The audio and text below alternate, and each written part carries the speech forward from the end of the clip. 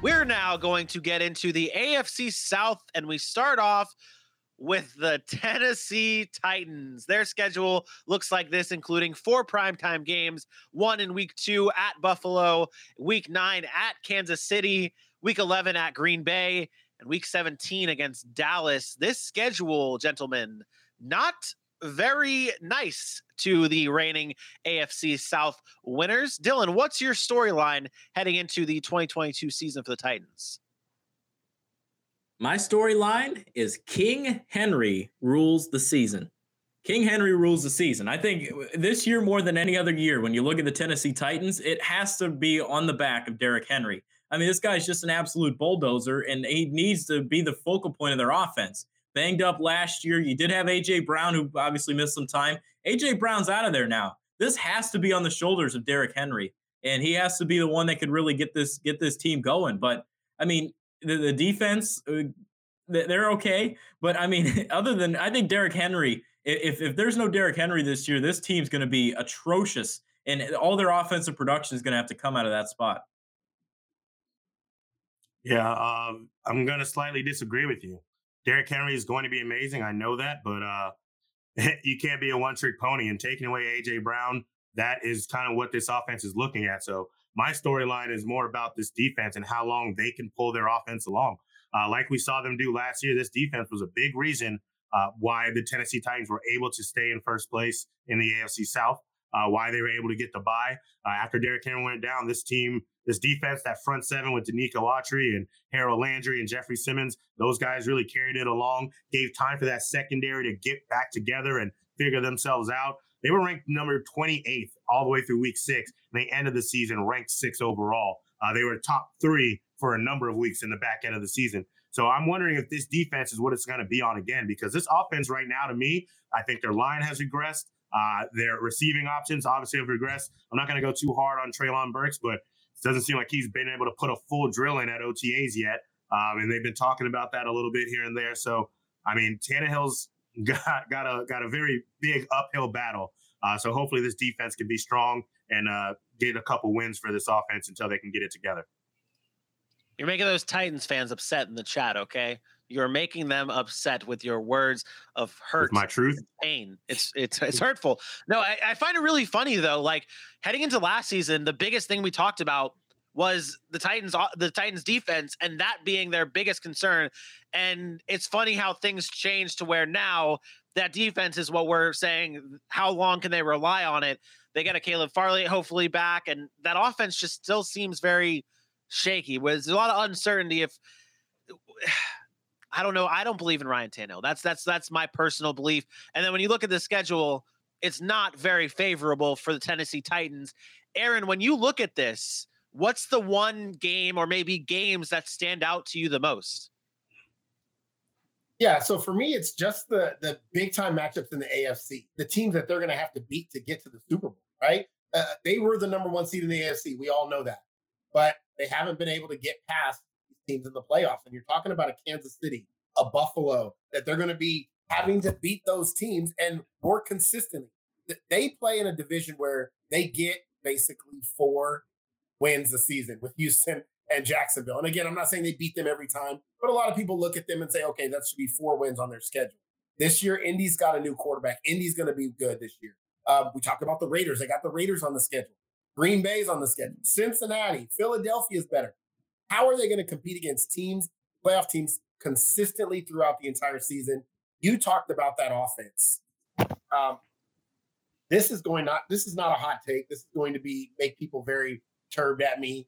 And I'm not saying like it's time for somebody to fall off a cliff. But Derrick Henry has nearly 1,000 carries in the last 2.5 seasons. 1,000. We saw what happened last year in the middle of the season. He gets hurt. He breaks his foot. I want to remind people how quick we are with running backs to label them the best running back in football and how quickly they fall off. I can name names. Todd Gurley, Ezekiel Elliott, Christian McCaffrey, Saquon Barkley, and now Derrick Henry, who before 2 years ago or 3 years ago, he was okay. He had barely 1,000 yards, was splitting carries, about 215 carries. And then 2 years ago, he starts getting the bulk of the carries and he goes bananas, 1,500 yards, then 2,000 yards, and then almost 1,000 yards last year in the half season. But now he's 27, right? He's going on 28 years old. It's going to be a decline more than it is an incline. He's not going to get better than what he's been. He's going to only go down. And I think that's a big problem for a team that relies on the running game so much. Is it though? Because I know what people are probably. No, I am aware of how important Derrick Henry is to the game, the offense, everything.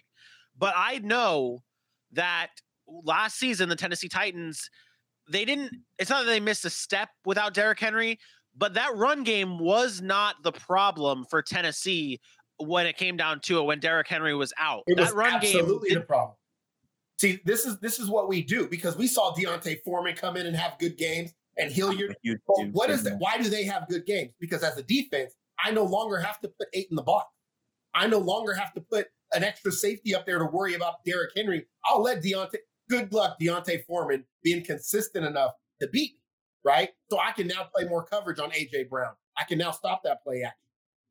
So you're not necessarily saying this is about a fear of people not being able to carry the torch while Derrick Henry's out, but the fear of defenses not selling out for Derrick Henry anymore, and the lack of weapons that Tennessee has, that it's going to be all on that running game, and you can't win in this league without at some point relying on your passing attack.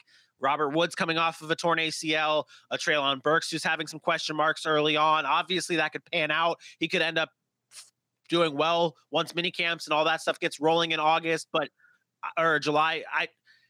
There's just a lot of uncertainty, and the trust is not there. That can't run the football. That's why King Henry wrote. It's the Kansas City Chiefs the last year when we were trying to, like, the first part of the season.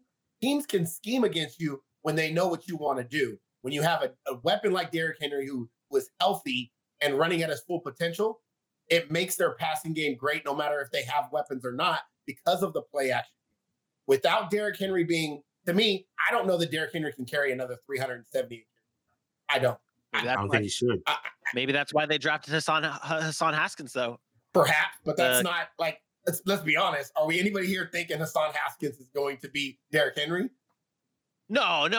But to spell him and to lighten the workload. I would assume it's to lighten the workload. I don't know that Tennessee's offense can be successful without Derrick Henry getting 35 carries. That's fair enough. Let's see what our standings look like for the Tennessee Titans. Aaron, you have them at 8-9. AJ, you have them at 7-10. Dylan, you have them at 9-8 with the winning season, and I am the lowest of everyone. Maybe disrespectfully low. You're just disrespectful. Maybe disrespectfully low. And I can go through my schedule and tell you guys the losses. I mean, it's not far fetched to think that they go 6-11. I have them losing to Buffalo, not crazy. I have them losing to Las Vegas, not crazy. Losing against Indianapolis, again, not crazy. Outside of the bye, I have them winning against Indianapolis, so I have them splitting that. Then they lose to Kansas City, lose to Denver, lose to Green Bay, lose to Cincinnati, lose to Philadelphia, lose to the Chargers, and lose to Dallas, and lose to Jacksonville at the end of the season. So maybe 2 of those games can be flip-flopped and changed, like the Jacksonville game at the end of the season, and maybe like somewhere they can find a way to beat one of these top playoff teams. But I just don't see it. And that's why I have them at 6-11, because I just don't see that ending up happening. Denver at home, that's a game that they could win. I mean, we like Denver, but it's tough to go on the road to Tennessee. I think that's a game that they can win. I actually have them weirdly winning more games than you, but losing twice to Indy. So it's kind of interesting. But I do have them beating a couple of good teams. I have them beating the Chargers. I have them beating Denver, and I have them beating Philadelphia, along with the rest of the weekend teams on there. I like Bailey's comment. Yeah. Vrabel's a heck of a head coach. Yeah, I agree. I mean, he's there's no way that he could lose 11 games with his roster. But what's one thing we've talked about this offseason? We're starting to see things kind of spiral. Maybe Vrabel will be able to get that all under control, and maybe he changes everything around. He's a very good coach. I respect him, and I agree. It looks disrespectful to say the Tennessee Titans, who have won this division and have been good ever since, have been good for the past few seasons. Well, they've had less than 9 wins though in a long time. That's what I'm saying. They've been a pretty 500 team for the past few years, and a big part of that is because of Mike Vrabel. And I do respect that. And if you look at the 6-11, you think it is disrespectful, but it's not. When I listed those losses for the Titans, are any of them that crazy? No, but it's also not that crazy to think that they could win some of them. I agree. So, and that's why I'm not saying maybe once the season starts, once we get to our full predictions on September 1st before the season starts or whenever before the season starts, maybe it'll change. But I still think as of right now that the Tennessee Titans are a 6-11 team and not the cream of the crop in the AFC South anymore.